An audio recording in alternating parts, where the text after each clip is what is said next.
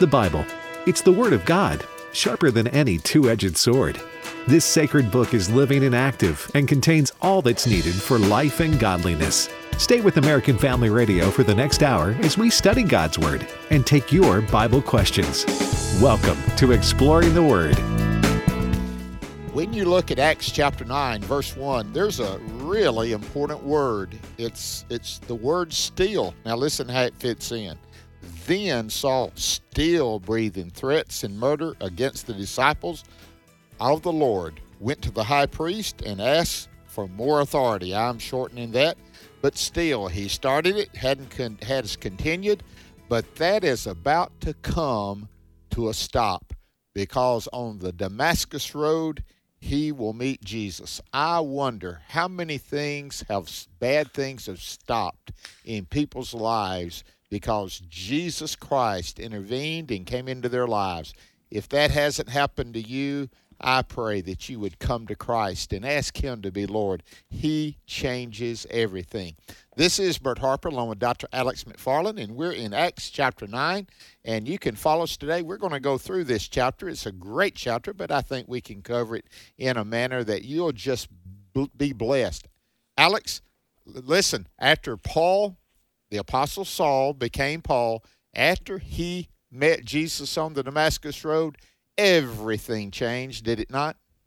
Oh, it really did. And Bert, it's great to be with you and great to have everybody listening right now. When I was in seminary at Liberty University, the great Harold Wilmington, and many of you will remember, if you were a Liberty student, you might remember Dr. Wilmington and probably Wilmington's Guide to the Bible. But Bert, he had us memorize, and this was one of our exams, the most important 100 chapters in the Bible. And we had to memorize them. I spent weeks trying to memorize these. But one of the, according to Dr. Wilmington, one of the 100 most important chapters in the entire Bible was Acts chapter 9. And you know why? Because the conversion of Saul of Tarsus to Paul the Apostle, quite literally changed world history, didn't it? It did. It changed everything. And he had continued after Stephen's encounter, but he heard him pray. He heard him and saw him look like an angel. He heard his defense, and it took a while for that to penetrate. And then Jesus, at the right time, after I believe the Holy Spirit would put that into his mind and heart and bring that to fruit, Jesus would speak to him on the road to Damascus. You never know where a seed may have been sown. And yes, we see the reaping of that, but many times we don't know for sure about where the first seed was sown or the second. And it takes cultivation, the Holy Spirit and other people bringing people. So I believe that is the story of the Apostle Paul. And he journeyed and came near Damascus, and suddenly a light shone round about him from heaven. Then he fell, this is verse 4, then he fell to the ground and heard a voice saying to him, Saul, Saul, why are you persecuting me? He said, Paul said, who are you, Lord? Then the Lord said, I am Jesus, whom you are persecuting. It is hard for you to kick against the goads, or King James says pricks, but goads is a great translation. Alex, Jesus knew when, where, and how, did he not, to speak to Saul, who would become Paul? Well, yeah, and it's interesting, in Genesis 50, how Joseph told his brothers, what you meant for evil, God turned into something good. You look at this, Saul, who's threatening the church and persecuting, he desired from the high priest letters to Damascus. In other words, the authorization papers to go to Damascus, to the synagogues, because they're looking in the Jewish synagogue for any secret believers, men or women, and he would bring them bound to Jerusalem for charges. So he's on the road to Damascus. And isn't it something that he might have devised in his heart an evil plan? Hey, I hear there's Christians in Damascus. I'll go there. I'll find them. I'll bring charges. And he wanted the sanctioning of the high priest. But what was an evil plan turned into something good, not only for Saul's salvation, but for world history. Now, the two questions, who are you, Lord? What will thou have me to do? If you look at verses 5 and 6, after the voice of the Lord, Saul, Saul, why do you persecute me? These two questions, Lord, who are you? And Lord, what would you have me to do? Aren't those really, Bert, the two questions for all people? Who is the Lord and what is my call? Well, the Lord is Jesus who gave his life on the cross. And what should we do? Receive him, obey him, follow him. I mean, in a way, those two questions are the questions that every person really must grapple with. Yeah. And notice the answers. I am Jesus. That's who he is. And then what will you do? Arise and go into the city, and you'll be told what you must do. Jesus always answered legitimate, honest questions. Now, when I say that, you say, well, doesn't he always? When you look at the Gospels, you'd see sometimes when people would come and try to trick him, he would ask questions to confuse them. But when these honest questions are asked, he gives straightforward, I am Jesus. You've been persecuted. And go, arise and go. And so this is him. And he wants to do that for you today. If you're honest and seeking answers, I want to tell you, Jesus Christ can help you. If you're trying just to confuse things and remain confusion, you'll probably remain that way and for a while, but God will continue to draw. And Alex, verse 7 says, the men who were with him were speechless. They heard a voice, but saw no one. And Saul did arise, and he said, let's go. I know where to go. But when he got up, he was blind. He had to be led, did he not? Isn't that something to see? He had to be struck blind. That's right. Isn't that amazing? So Saul got up, and because in verse 6, arise, go into the city. The word is koome, Koome, arise. And listen, when you get saved, you're going to arise. You're going to get up. Saul arose from the earth, and when his eyes were opened, he saw no man, but they led him by the hand and brought him into Damascus. He was there 3 days without sight, neither did eat or drink. In a way, and I don't want to spiritualize this too much, but when we baptize a believer, we often say, buried in the likeness of his death, raised to walk in newness of life. 3 days of blindness, no food or drink. It really does, in a way, symbolize death, burial, and resurrection. And just as Christ died on the cross, buried, was risen for our salvation, when we get saved, the old man is dead, and we're raised as a new creation. So in a way, Bert, there in verse 9, I kind of see an allusion to the death and resurrection that takes place in the life of a believer. Amen, Alex. Now we see an Ananias who is absolutely not the Ananias of Acts chapter 5. This is a good Ananias, isn't it? It is. And notice what happens here. Years ago when we were taking, witnessing training, ours was continuous witness training. You can do this, evangelism, explosion, whatever. CWT. Yeah, you one that? of the greatest things you'll do is while God is working on this end, he's also working on the ones you're going to witness to. God will bring it about. Yes, he'll bring it about in your heart, in your life. He'll give you what you need to say, but he's also working to the people you're going to talk to. We see that with this Ananias. While God was working here in Saul's life, he is also getting Ananias ready. He's got to do some work on Ananias because Ananias is going to be fearful. He said, I've heard of this man. He's the one that has persecuted so many people in Jerusalem. I heard about him coming to Damascus. I heard about the papers he had. I don't want to go. God had to do the work on Ananias as he did on Saul. But that's what God does. He works on both ends, doesn't he? Well, he really does, and it's a beautiful thing how God works in the lives of people. And, I've always loved this. In verse 11, arise and go to the street called Straight. You remember, the Bible says that Jesus and salvation is the narrow way, and few there be that find it. When you come to Christ, you're on the straight road. You're on the right road. And inquire in the house of Judas for one called Saul of Tarsus. See, God had told Ananias, here's where you're going to find this guy. Now, I've always loved this. In verse 13, then Ananias answered, Lord, I have heard by many of this man. Yeah. In a way, Ananias is saying, Lord, this is not the first time I've heard of Saul, because many have told about the evil he has done to thy saints at Jerusalem.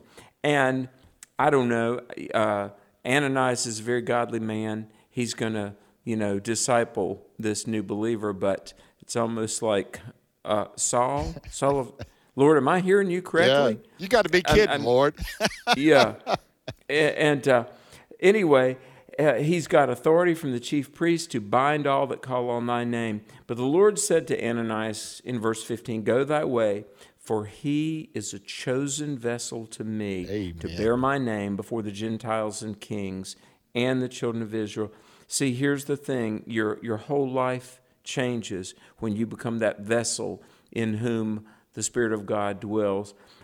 And Alex, verse 16, that's a beautiful term, is a chosen vessel. I want to share. Do you think all of us are chosen? He first loved us before we could love him. He wants us, and we're to be a vessel of him. And I don't want to go on a long trail of it. But, yes. But I think that could be said. God's got a purpose for us, doesn't he? He's got reality. I love that, a chosen vessel. And we often talk about our spiritual heroes, and there's so many, from Adrian Rogers. Folks, you think about the people that have influenced your life for Jesus, but you know something? You can be that very same tool in the hand of God. As much as I revere, Billy Graham, or even like a brilliant person like C.S. Lewis or Josh McDowell, who, has the work ethic of 20 men. Josh McDowell does. But you know something? Every single one of you can be that vessel filled with God, that tool in God's hand. Like D.L. Moody, he said, I want to be that man fully yielded to God. But in verse 16, God says to Ananias, I will show him, God's going to show Paul, the great things he must suffer for my name's sake. Bert, Philippians 3:10 is a great verse. Paul wrote this. Paul wrote Philippians, that I may know him and the power of his resurrection and the fellowship of his sufferings. From conversion and call, Paul had a destiny that he would speak to the Gentiles, and he would defend the faith in front of kings and leaders, but he would also suffer for this gospel, wouldn't he? He would. This has meant so much to me. I've noticed this. Most suffering is seasonal. Like said in Peter, it talks, and it comes in diverse ways. There's a few people that God's called out, and I don't know if the word few is correct. I might say there are some people, and not put a qualifier on it. Their whole life is a life of suffering. It is, Alex. I think about Johnny Erickson. Yes, it is. And yet God uses them. And the ones that I know who have had that suffering, they have the joy of the Lord. Suffering does not do away with the joy. If you're going through suffering right now, look unto Jesus. He is the author and finisher of your faith. For the joy that was set before him, he endured the cross so you could be joyful in him. Hey, Amen. We'll be back with more of Acts chapter 9 right after the break. This is Pause to Pray, a chance each day to stop down from the daily noise of life and pray for our country's leaders. Today we pray for Dennis Miotla, Acting Assistant Secretary of Energy for Nuclear Energy. He is responsible for nuclear technology research and nuclear technology infrastructure. Proverbs 14:15 reminds us of the importance of pursuing science and technology. The simple believes everything, but the prudent gives thought to his steps. Right now, with this in mind, let's pray together. Almighty God, we ask for guidance for Dennis Miotla in his work at the United States Department of Energy. We ask this in Jesus' name. Amen. Pause to Pray is a service of this station and the Presidential Prayer Team, a nonprofit, nonpartisan ministry dedicated to encouraging prayer for our nation's leaders. To learn more, go to pausetopray.org. We can't deny our feelings, but Dr. Tony Evans says we can't let them control us either, including our feelings about ourselves. He'll explain today as we spend 2 minutes with Tony.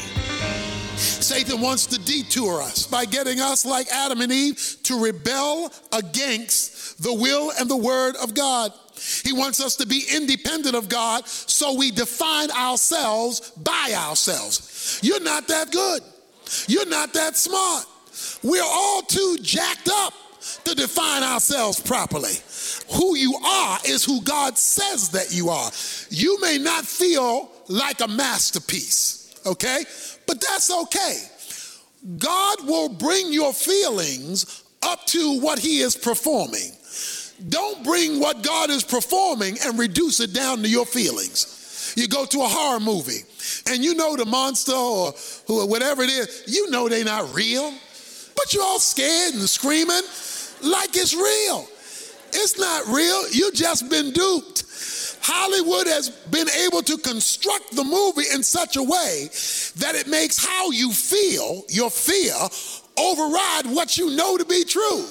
When you understand that's never been real, it's not real, it's never going to be real, you don't have to be jumping all over the seats because your feelings will no longer dictate your facts. You have been created by God, and you are a masterpiece in the making, created in Christ Jesus. If you don't know what it's like to be a new creation of God through faith in Christ, visit TonyEvans.org and click on the link at the top that says Jesus. Dr. Evans will walk you through everything you need to know. Then join us next time for 2 Minutes with Tony.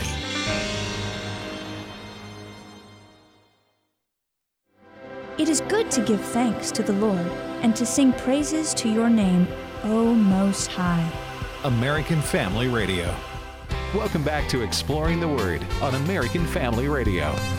Jesus is enough. Jesus is enough. When you're up on a mountaintop or walking through the valley below. Jesus is enough. When the storms come crashing in and you're carrying your heavy load. Don't look. Oh, this is good. A little bit of Southern gospel to bring us back to Acts chapter 9. Hey, Bert, the grace of God is the mercy, the compassion of the Lord. In verse 17, when Ananias goes in to Saul of Tarsus, the persecutor of the church, now born again, Paul, and Ananias puts his hands on him, and I can just picture this, maybe puts his hands on his shoulder and says, Brother Saul, the Lord, even Jesus, who appeared to you in the way as you came, has sent me that you might receive sight and be filled with the Holy Ghost. Bert, just like in Mark chapter 16, verse 6 and 7, Peter had denied the Lord, and at the resurrection, the angel says, go tell his disciples and Peter. And right here, Brother Saul, doesn't that show the redemptive heart of our compassionate Savior? It does. And notice it says, how would he have known that? God revealed it to him. And he says that this is it, and you're going to be filled with the Holy Spirit. Now, Ananias already knew that. He may have been at Pentecost or Samaria. He was there, but he knew about this. And as soon as this happened, immediately there fell from his eyes something like scales, and he received his sight at once, and he arose and was baptized. When it came on Saul, he didn't waste any time. He goes immediately. And and Ananias comes immediately, and he's baptized immediately. And then notice what happened. And when he had received food, he was strengthened. Then Saul spent some days with the disciples at Damascus. These disciples were putting into him. He had come there to arrest them, to take them back to Jerusalem. And in place of that, he's having fellowship with them, Alex. Well, exactly. And do you remember this? If you go back there on the Damascus Road, it says in verse 6 that Saul was trembling and astonished. Really amazed. Now look at verse 21. Now Paul is preaching in the Damascus synagogues, and all who heard him were amazed, or really astonished. See, the astonishment of the people was preceded by the astonishment and the change in Paul the preacher. And they said, "Is this not he who destroyed them which called on this name in Jerusalem, and came here for that intent, that he might bring them bound unto the chief priest?" But Saul increased the more in strength and confounded the Jews which dwelt at Damascus, proving that this is very Christ. All right, Acts 9:22. Paul, he's just been a believer a matter of days. He's already preaching, and he's doing apologetics. We often talk about present, explain, defend the faith. In Acts 9:22, Acts 17, Paul not only proclaimed Jesus, he knew how to defend the faith, didn't he? He did, and he did it immediately. And honestly, go back and see what Ananias said. You will be filled with the Holy Spirit. Now, Alex, with his knowledge that he had sitting at the feet of Gamaliel, his interaction with Jesus, and now Ananias, and here these disciples in Damascus, he is ready. And God had him ready to do this quickly. And again, notice what happens. And here, 23 and following. Now, after many days were passed, the Jews plotted to kill him. But their plot became known to Saul, and they watched the gates day and night to kill him. Didn't take them long. Now, is this like the default position? It is. You know, in John chapter 5, Jesus is preaching, so they said, well, let's kill him. Earlier in the book of Acts, there was a blind man that was healed, so they said, well, let's kill him. And now there's Paul in Acts 9:23. That's it. Let me say, this is not a good strategy. Maybe he's preaching and his life has been changed because this gospel is true. And now, don't you see, Jesus increased in wisdom and stature and in the favor with God and man. It says Saul increased the more and more in strength. Now, Saul is delivered, let down from the city in a basket. Doesn't this remind you of several other miraculous deliverances in Scripture? It does. And God still delivers today. Now, he delivers that way. I've seen him. When you read the story of Corrie ten Boom and how she was in that prison camp and how she was let go, and they found out later that it was a clerical error that she was let go, God intervened in this deliverance. He not only delivers in life, he delivers you from death to life. He delivers you from darkness into light. God is in the delivering business. Now, Alex, when you come to verse 26, this is some things. And Galatians 1 adds to this. Now, let's look at it. It's kind of difficult to follow. And when Saul had come to Jerusalem, he tried to join the disciples, but they were all afraid of him and did not believe that he was a disciple. They had to be convinced. But Barnabas. Isn't that something? Yeah. Don't you love Barnabas? But Barnabas yes.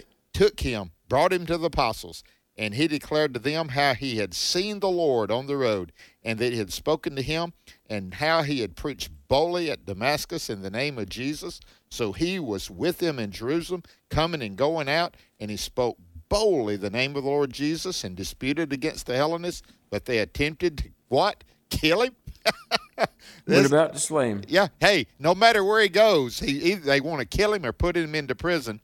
And when the brethren found out, they brought him down to Caesarea, sent him out to Tarsus.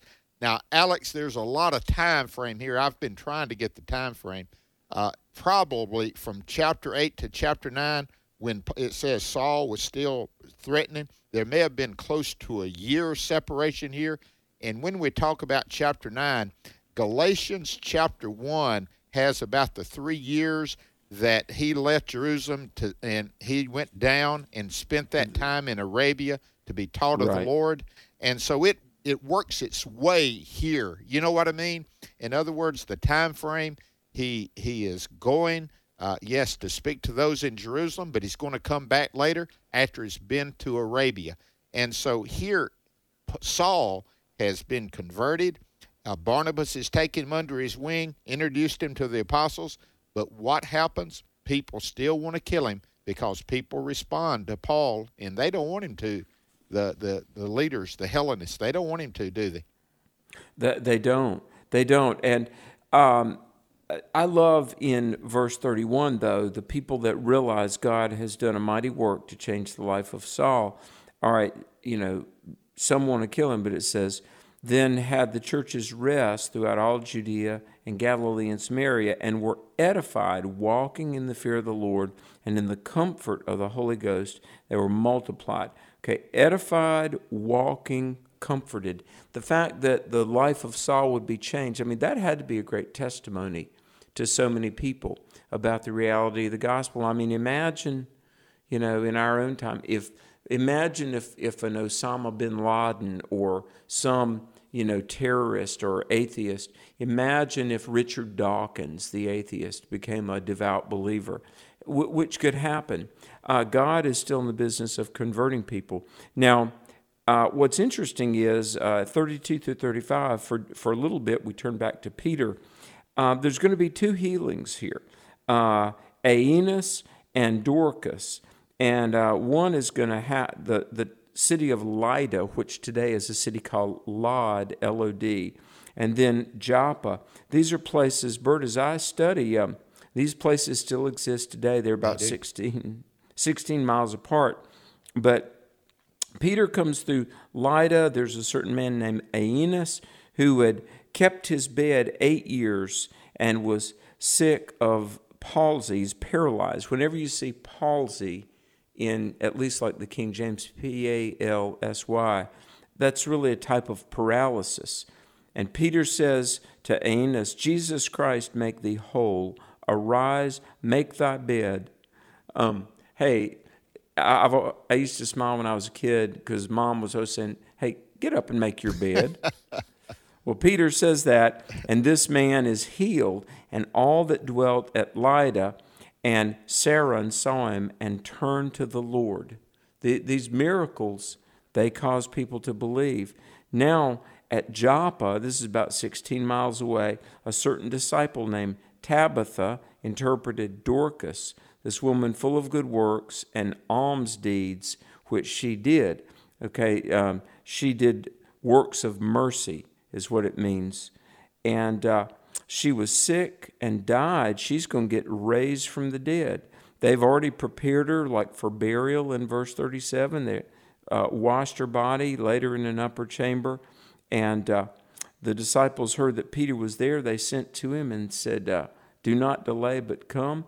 And Peter's gonna raise her from the dead, isn't he? He is. And I just look at this, different gifts. I just got to stop in for a second. The different gifts of encouragement. Barnabas, son of encouragement. We see him introduced here. Ananias, again, we see him.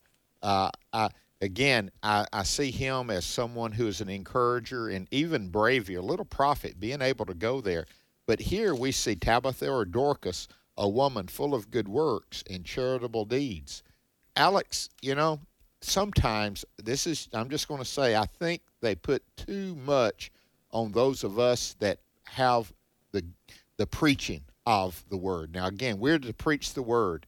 But what about those people out there doing those good works, doing those charitable deeds, doing those things behind the scenes that maybe nobody notices or sees until they do something wrong? It's kind of like sound men in church, They're taking it, and Devin is one of those, our producer. He's a sound guy, and nobody notices it until they do something wrong. If they put something wrong and it makes a squeaking noise, oh man, they look back, what did he do? But these are people that, what would we do without these Dorcases that do charitable good works all the time? The church needs to be filled with them, don't they? Oh, my goodness. Well, at the Bema Seat, when the rewards are handed out, I think that the people that maybe they weren't all that known down here, they're going to get the great rewards. I want to say this, having spoken in a lot of churches, I think there's going to be great rewards for the church secretaries. There are so many administrators and church secretaries and bookkeepers and just the people that do the administrative things that help keep the lights on. God knows that. And whoever you are, whatever you're doing for the Lord knows, and the Lord is going to reward you. And so this is one of those people. I love how the old King James says in verse 36, alms deeds, these works of mercy, good works. So she's dead. And they say, get Peter, hurry, he's got power. And I love this in verse 39. It says, Peter arose, he went upstairs to this upper chamber. All the widows stood by him weeping and showing the coats and garments which Dorcas has made while she was with them. Yeah. Bert, as a minister, I've gone to many a house where there's been a bereavement. And they'll say, look at this picture. This is back when they played football. Look at this scrapbook. Look at here. There's just something about the mementos we leave behind that in some way define us, don't they? They do. And leave something behind. What are you leaving behind? Matter of fact, Sunday when I was preaching on Mother's Day, I started the message and I said, is it more important to leave a will behind or a legacy? They're two different things. We always hear, you got to get your will. You got to fill it out so you'll know where that money goes, where these things goes, if you have any or whatever. But what about a legacy?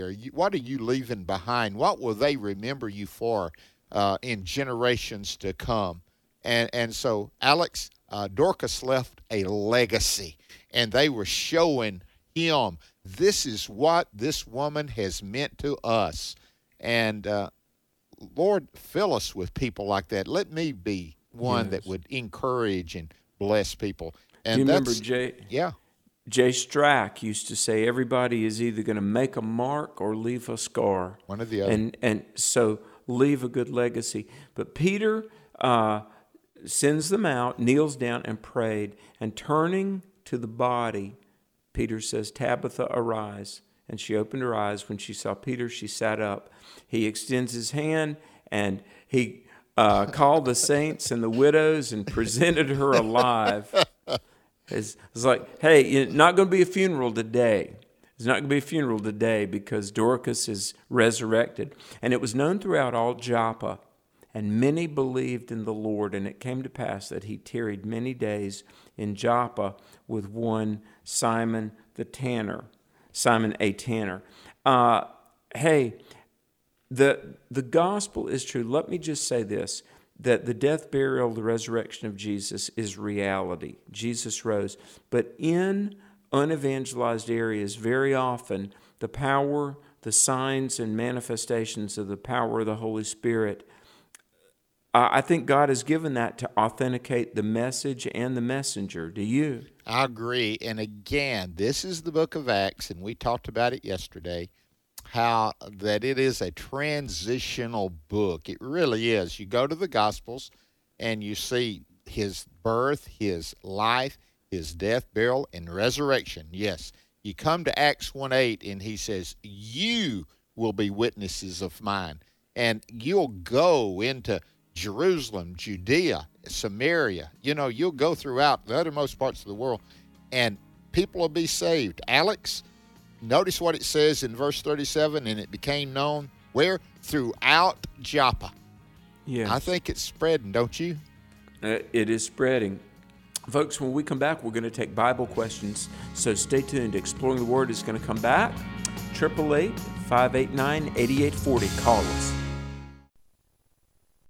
In His image, delighting in God's plan for gender and sexuality. I loved it. I loved how biblically sound it was, all the scripture to back it up. The testimonies were very powerful. If it's a prodigal child that has just run away, or one that's caught up in same-sex attraction, there's hope in Jesus. In His Image is now available on DVD and can be purchased in bulk to pass out to friends and family. Order today by visiting afastore.net. And God wants and needs today some iron-souled saints, some men and women who are not going to wilt when the pressure's on. And the only way iron ever gets into our souls is when we go through the pressure cooker.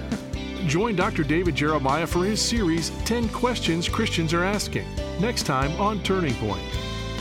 5:30 a.m. and 7 p.m. Central on American Family Radio. Therefore, do not throw away your confidence, which has a great reward. My name is Abraham Hamilton III, and this is the Hamilton Minute. Sometimes there's a delay between crying out to God in prayer and seeing those prayers answered. It is imperative for us in those times that we don't waver in our confidence in our God. The next verse goes on to say, "For you have need of endurance, so that when you have done the will of God, you may receive what is promised." You see, the delay between supplication and delivered answer is one of the ways God develops endurance in us.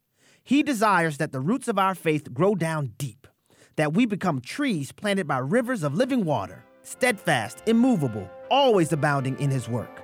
In this, we grow beyond superficial Christianity. Listen each weekday from 5 to 6 p.m. Central for the Hamilton Corner with Abraham Hamilton III, Public Policy Analyst for the American Family Association.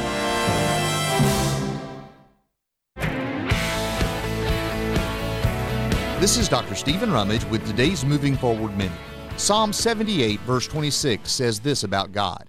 He caused the east wind to blow in the heavens, and by His power He let out the south wind. One day Michelle and I were walking down the beach. A fairly strong wind was at our backs, and so we were having a great walk. But when we turned around, we found ourselves with wind in our faces, and suddenly our walk was much harder. We can walk through life with God's encouraging wind at our backs as we seek Him and obey all He shows us. But when we go our own way, His wind will be in our faces, making our journey difficult. Don't try to get God to change His direction for you. He won't, but you will enjoy His blessing and encouragement when you walk in His way. For more resources, visit movingforwardradio.org. Join me every Sunday morning at 8:30 Central for Moving Forward right here on AFR. All the world starts changing when the church starts praying. Strongholds start to break. Oh, when we pray. All the world starts. Welcome back to Exploring the Word. Bert and Alex with you, and we've gone through the book of Acts chapter 9, and let me just share with you. We went kind of fast. Go back over it and go to find out and go to afr.net, and you can look at the podcast and look at Exploring the Word, and you can review it, or you can send it on to someone else if you heard something that you thought would be benefit to them. And we just love to do that, and glad that's a part of what AFR is about. We have thousands of people that get on the podcast of different ones, ours, and all the other programming here at AFR, and what a unique I would say a unique privilege it is to be able to do that. But Alex, we've got callers in, but that number, we got four spaces left. Our goal is to get 4 to 6 calls in. That's our goal. Doesn't mean we do it all the time, but we try anyway. And so that number is 888-589-8840. There's room for your call to get in, and we'd love to hear from you. Alex, go ahead. Bring our callers in today, brother. Well, first of all, we're going to go to my home state of North Carolina and talk to Brandon. Brandon, are you there? Yeah, I'm here. Hey, Alex. Hey, thanks for holding. Just curious, where in North Carolina are you? A little town called Stony Point. It's sort of between Statesville and Hickory. Okay, kind of on I-40 in the western part of the state. Right, yeah, where the gas shortage is. Well, bless your heart. Pray for us, I'm telling you. But what's your question, Brandon? Yeah, since we've been going through Acts, and, the apostles have been doing physical healings. Well, there's a family member who is sort of, the faith healing type, and they go around and, proclaiming Jesus' name, and they say healing, get paralyzed people walking and people getting over addictions and stuff. And, it was a good debate between me and her back and forth, and I tried to explain the difference between prescriptive and descriptive, and I was just wondering if you have any tips on how I can really connect with with her in a way that, I'm not, I think the Holy Spirit gives us the power to persevere, not so much be a showman and help other, physical ailments and stuff. A lot of times they'll pray for somebody's addiction in Jesus' name, and then 2 weeks later, they go back to their drug, and then they say, well, Jesus didn't work. So he's a son of hell. And I was just wondering what your comments might be to say to somebody with that opinion. Well, Bert, healing is always by God. Not everybody is always healed, but I know there have been different ministries, and I know I read that Oral Roberts and Billy Graham were great friends, and while Oral Roberts, was known as a faith healer, quote unquote, they respectfully had some disagreements about that. But when someone is healed, whether it's people lay on hands and pray, or whether it's however, whenever someone is healed, it is God ultimately who does the healing, isn't it? It is. I have some doctor friends, and one or two that I know, they have said these words: we practice some things, we know some things to do, but we can't heal anyone. It is God that does it. God made the body, and God put our body to correct some things, and some things can't be corrected. But there's a difference in, quote, faith healing and divine healing. Faith healing, listen, how do dead men have faith? They did not. And there's some of the people came to Jesus. This man that was sitting at the pool, he said, how can I get into there unless a man help me? And Jesus healed that man, But let me read this, and I want to do it quickly and get on to the next call. But I think this is kind of what we need to look at, and what we need to do today. It's in the book of James. And this is chapter 5, is anyone among you suffering? Let him pray. Is anyone cheerful? Let him sing hymns. Is anyone sick among you? Let him call for the elders of the church, and let them pray over him, anointing him with oil in the name of the Lord. And the prayer of faith will save the sick, and the Lord will raise him up. And if he has committed sins, it will be forgiven. Confess your trespasses to one another, and pray for one another, that you may be healed. The effectual fervent prayer of a righteous man avails much. If you haven't read about the Shantung revival that took place over in China before World War II, and what took place there when Ms. Culpepper was sick, and how they wanted to pray for her. They read this, and this is what they're going to do. But what they decided to do, that they would confess their faults to one another first, Alex, and then she got healed without the laying on of hands or anything. But listen, I do believe the church ought to pray for people. I believe they ought to, and I believe in going to the doctor. Don't not go to the doctor, but while you're going to the doctor, it's not a lack of faith to go to the doctor and say, what do I need to do? But it's also good to gather around people and let them pray for them, Alex, and ask God to heal them. And then let God choose how he heals them, raising them up, surgery, medicine, or whatever. Let God choose the healing or not healing, and put it in God's hands. Amen. Amen. Good word, Bert. We're going to go to Texas. John in Texas. Have got to ask you, where in Texas are you, John? Dallas. Dallas. Okay. Big D. All right. Big D. Hey, John, welcome. You got a question? Yeah. When does the rapture take place? Before the tribulation, in the middle of the tribulation, or after the tribulation? Alex? One of those. Exactly. Yeah, one of them. We got people that disagree on that. You and I are both before the tribulation, but you and I both have some dear, dear friends that believe it's in the middle and at the end, don't we? Yeah, and by the way, John, thanks for listening, and thanks for being a student of God's Word. I commend you. I really do. And in fact, tell you what I'd like to do. If Devin can get your address, I want to send you my book, Stand, Core Truths You Must Know for an Unshakable Faith. We've got a chapter about the end times, and we go through all the verses in Matthew, Mark, Luke, and John where Jesus talked about his return. So I'd love to just send that to you as a kind of a thank you for listening. And if Devin gets your contact info, we'll do that. I know we got a listener yesterday that I'm going to send a book to, and so every now and then, whenever we can, we try to do that. But let me say this, Bert. There have been different books. I know that several years ago, InterVarsity put out a book on 4 views on the rapture, and part of the pre-tribulational view that there's the rapture, then the 7 years of tribulation. You don't read about after Revelation, the end of Revelation 3, from Revelation 4 through 20, which are clearly during the tribulation period. You don't read about the church. The church seems to have been called out, and so Bert, there's not only the when of the rapture that people talk about, but how complete is the rapture? Right. Is it just for spiritual Christians, or is it a partial rapture and maybe carnal Christians don't go?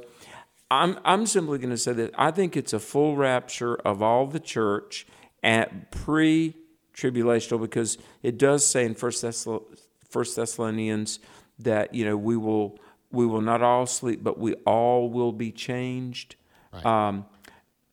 But, let me just say, this is not a place that we ought to burn bridges either. Equally good, godly, well-intentioned people have differing views on this. What we all agree on, Christ is physically, literally coming back. Amen. And the fallen world systems will be vanquished, and the kingdom of Christ will be established. So I don't think we should break fellowship over this. Amen. John, thank you. And you're going to get that address, and we appreciate you listening and calling in. All right. Jim in Arkansas, this is where I'm going to be on Friday. I'm going to be in Rogers and Bentonville, Arkansas. But Jim, thanks for holding. Welcome to Exploring the Word. Okay, I'm on the air, right? You are. You're on. Welcome. Oh, talk about that Holy Spirit. Woo! I'm an old man, but that Holy Spirit filled me up one time, and I just knocked my socks off almost. Amen. Hey, Jim. Go ahead. Go ahead. Here's what I've got. When they came out in Acts 2, when they came out, they started speaking in tongues, and a guy down there says, they must be drunk. Now, the guys had to be drunk because not the disciples and the other people, because they could understand what they were saying. You understand? So, for him to say they were drunk, how'd they get that talking? You understand okay. Yeah, there was some excitement going on, and they were uttering words that could not be understood, except they could understand everyone in their own language. And it was a language, and that's the important part. And you're talking about the filling of the Holy Spirit, Jim. I'm telling you what, if you read at it in the book of Acts, when they were filled with the Holy Spirit, they would go and tell others about Jesus Christ. We even talked that today in chapter 9. When Paul was filled with the Spirit, what did he do? He went and told those disciples and others in Damascus about Jesus. That's the filling of the Holy Spirit, isn't it, Alex? Well, it is. It's for witnessing and sharing the gospel and evangelizing. And I'm glad this speaks to you so much. I'm glad to hear you're excited about the Word of God. Amen. Well, we're going to go back to Texas and speak with Monica. Monica, welcome to Exploring the Word. Thank you so much. I called yesterday, but I guess I was too late. Okay, my question is kind of odd, but I was raised Catholic, and people go to the cemetery and they pray for the dead, to the dead. They also pray at home. Sometimes when they have an issue, they're praying to their loved one that went ahead. I just find that odd, and I don't know if I believe that. Do you have anything on that? Thank you, Monica. Jesus is our high priest. Let me set this up, Monica. I'll turn it over to Alex for some practicality. When Jesus died on the cross, if you remember, the middle wall of partition was broken down. That means in the temple you had the Holy of Holies, and then you had the holy place. And the most holy place, Holy of Holies, the high priest could only go in there once a year, and that was torn in two. It gave us access. The access is through Jesus Christ. The access is not through any man that's gone before us. The Bible declares, Alex, that they possibly are witnesses. According to Hebrews, that they're, that could be interpreted that way. But Jesus is the one that's our intercessor, isn't he? Yeah, he is. And let me say this, that the Bible talks about in Hebrews 9:27, it's appointed unto man once to die, and after this, the judgment. Yeah, I've got to say, and I say it respectfully and in love, but there's really no New Testament sanctioning for prayers for the dead. Now, the Catholic practice of prayers for the dead, which I disagree with, is largely taken out of some of the apocryphal books like 2nd Maccabees. And so, let me just say this biblically. You really... That's not biblical, because the only time that really prayer can avail any good for anybody is in this life. And so I think that we need to make sure that evangelizing people and ministering to people, that we do our utmost to do that in this life, because after someone passes, they're in the hands of God, aren't they, Bert? They are. Okay, who's the next caller? Stephen in Louisiana. Stephen, thanks for holding. Welcome to the American Family Radio Network. Thank you, Alex. Thank you, Bert. And this is my first-time caller. I was listening to your account, to the biblical account of Paul's experience on the road to Damascus and all. And I was just wondering, because I did try, and I was searching to see just what his strategy might have been to recognize those who worship the Lord Jesus Christ, and how would he distinguish between those in the temple who was not of the Lord Jesus Christ, and how would he disguise himself to do a covert operation to find these people? Okay. Thank you, Stephen. It was a synagogue that he went to, by the way. But yes. That's just real quick. Alex, I think he had a kind of a network, did he not, to identify them? The same way they do in countries that are communist-controlled or Muslim-controlled. They have a network of spies, don't they? They do. In Acts 9:2, it says that, Saul was going to go to the synagogues to find people of the way. And that's, in a way, that's kind of a compliment, because those who believed in Jesus and who followed Jesus, they definitely had different beliefs than the religious Jews, and they had a different way of life. And Josh McDowell used to ask the question, if you were on trial for being a Christian, would there be enough evidence to convict you? May God, hopefully none of us listening will ever have to be under persecution or martyrdom, but it ought to be that if we claim Jesus, we live in such a way that it would be identifiable, shouldn't it, Bert? It should be. We're not going to have time to go to you, Ann, in Michigan, or Paul in Louisiana, but we are praying for you. Ann, Paul, if you can call back tomorrow. We're going to have a special edition tomorrow. Just let me share with you. We're going to have a call-in Thursday. Sometimes we call it Thunder Thursday. And we're going to do all questions for the whole hour tomorrow. We are. And we're looking forward to that. We've had so many questions that's coming in at the end of the programming. We just felt like we need to give more time for those questions. So, Alex, I'm looking forward to it, brother. Yes, and I know one of the questions was about homosexuality. Our colleague Ann Paulk with the Restored Hope Network, that's a good resource to look at. Thank you for listening to Exploring the Word here on the American Family Radio Network. Tony Perkins, Washington Watch, is up next. So listen, but tell someone about Exploring the Word, but more importantly, tell them about Jesus. The views and opinions expressed in this broadcast may not necessarily reflect those of the American Family Association or American Family Radio.